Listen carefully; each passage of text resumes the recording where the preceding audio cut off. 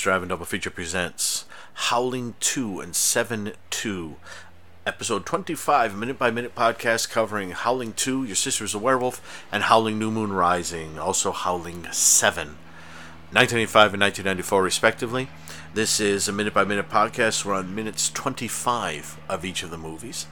And when we left, well, one had already had a werewolf attack, and another one, we're in the midst of it. So let's dive in. Howling 2, our gang, Reb Brown and his friend Jenny, are in the graveyard, and Christopher Lee's character is about to stake Reb Brown's character's sister, Ben?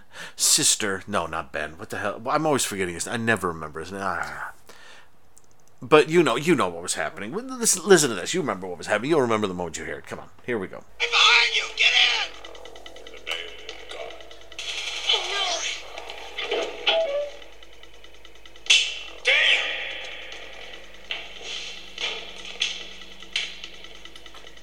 What the hell are you doing? No more time. Get away from my sister or I'll blow your damn head off! Listen to him, Ben. He knows what he's talking about. Not about my sister, he doesn't.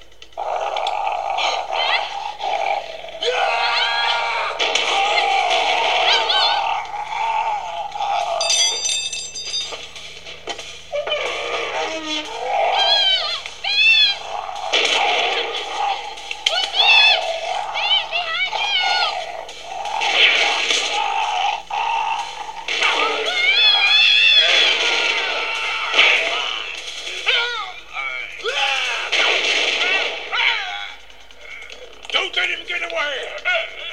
Alright, stuff is happening. It's all happening inside of the chapel there, and they're letting Reb Brown yell before he fires assorted guns. He seems to have several guns in this time, and Annie is screaming, and Stefan, or Christopher Lee, is trying to stab the sister, but the sister becomes a werewolf, and they have to put the top of the coffin back over her, and there are a couple other werewolves in there, and lots of shooting, and one werewolf isn't quite finished yet, and they're shooting. One of them's going to escape, ah! And there's yelling, and it starts off horror-y, but then it becomes kind of an action scene with a bunch of people jumping out of places and shooting and random things like that.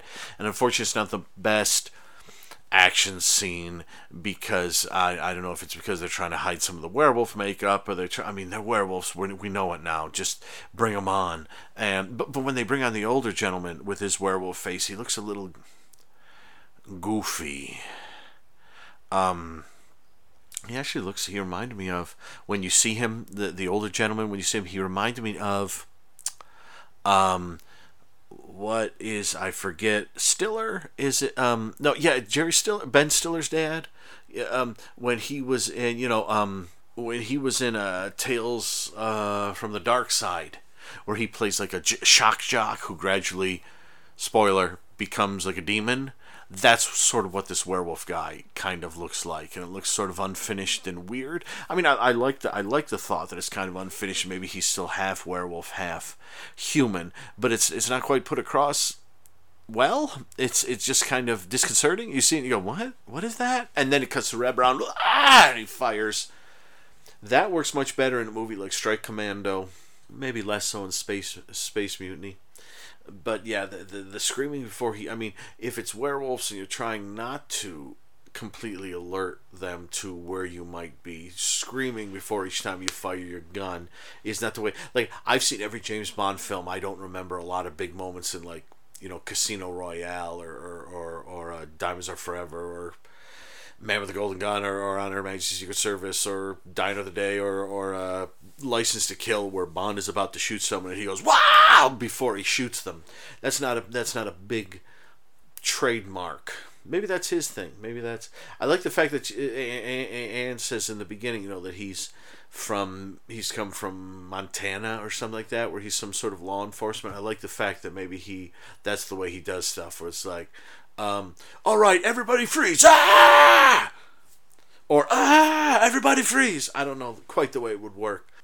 So finally we get, I guess it's a werewolf attack-ish. It's is really just a lot of quick cuts and hairy arms and strange looking faces and Red Brown screaming and Andy McEnroe going, "Ah, look out over there," that kind of thing. So it's sort of a jumble, a cluster of random things happening at once, sort of like those two werewolves we saw earlier at the funeral, trying to protect the sister. That's what's basically happening here. But unfortunately, it gets a little lost in all the yelling and all the screaming and all the quick cuts. It might have been more interesting if it was. I was going to say it might have been more interesting if it was more interesting. As it is, it's kind of, we finally got to a point where something's happening, and it's a jumble. And unfortunately, maybe the next minute we'll really pick it up and become a mad chase or something like that. But it's not. It's not particularly. I mean, the moment like the sister's now a werewolf and reaches out and grabs it. Your sister is a werewolf. Reaches out and grabs Christopher Lee. There. Okay, that's semi-startling. And unfortunately, of course, the moment all this happens, you see Christopher Lee's character kind of like lose the titanium stake he got. Not only that, but it seems to fly like 30 feet away or something. So it's like, oh crap! You couldn't, that's the one thing you needed to hold on to. Your shoes could have flown off. That would have been fine. But the stake, keep the stake in your hand. You got the werewolf right there. And I thought he had some kind of special, maybe because he shoots his sister several times. It is kind of weird to see that. He runs him and says, "Don't touch my sister. I have to do this. Let him do it." Roar! And then Red Brown immediately screams and begins shooting the hell out of his sister. I guess he's that's just the way he is. That's just simply the way he is. It's weird. I thought I'd get to a minute like this and there'd be a lot to talk about, but it's just kind of a jumbled action scene where instead of the other side having guns too, they're werewolves that are tough to kill when they're shot and they can still approach you. But there is one getting away in the end, or someone's getting away in the end, and new stuff will happen. But really, it's gosh, it does feel a bit like that original attack in that warehouse with the punks. It feels a bit jumbled and strange, almost like either maybe they lost some important shots, or Philippe Mora didn't quite have it set up the way it was supposed to be. It's not satisfying. It just is. So let's go on to Howling New Moon Rising, see what that's up to here. I forget where we were. Ted. Yeah, that's right. Ted breaks into the guy who got killed, breaks into his hotel room, and he's searching for something. Listen to this.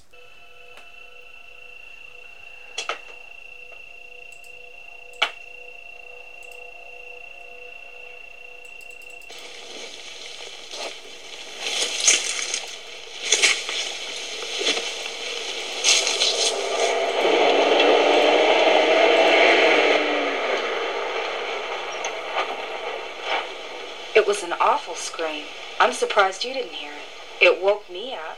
Hear more than a scream if he ever comes back here. Well, after the scream, I looked through my window, and I saw someone wandering around. It looked like Ted. Ted? What has he got to do with it? Well, they had a fight at the bar last night. Well, do me a favor and go look for Ted and ask him if he knows anything about this. Okay.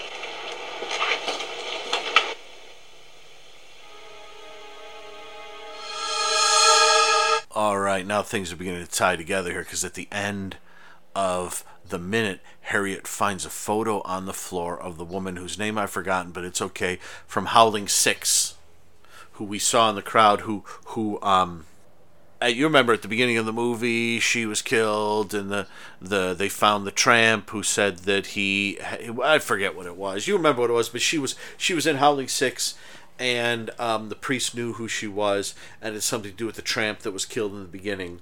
And I thought I remembered it, but as I tried to explain, I don't know it at all. So because Harriet finds the photo on the ground literally at the last second of this minute, I'm going to go back, and for episode 26 I will give you more on the info. But that's some sort of link to Howling 6, which is fun.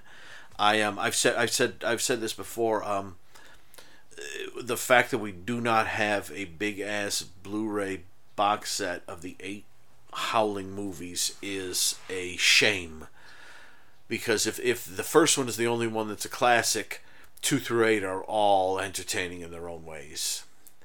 And you just heard me talk about 2 a bit, the cluster bang of that strange action horror, whatever that was, sequence, and 3 is 3 seems more in what 3 seems like the marsupials is 3 seems more like Batman Returns, where Tim Burton made Batman, but if you'd seen Pee-wee's Big Adventure and Beetlejuice, you could spot Tim Burton within Batman, but it was sometimes tough to see him. But then if you see Batman Returns, you're like, oh yeah, this is Tim Burton.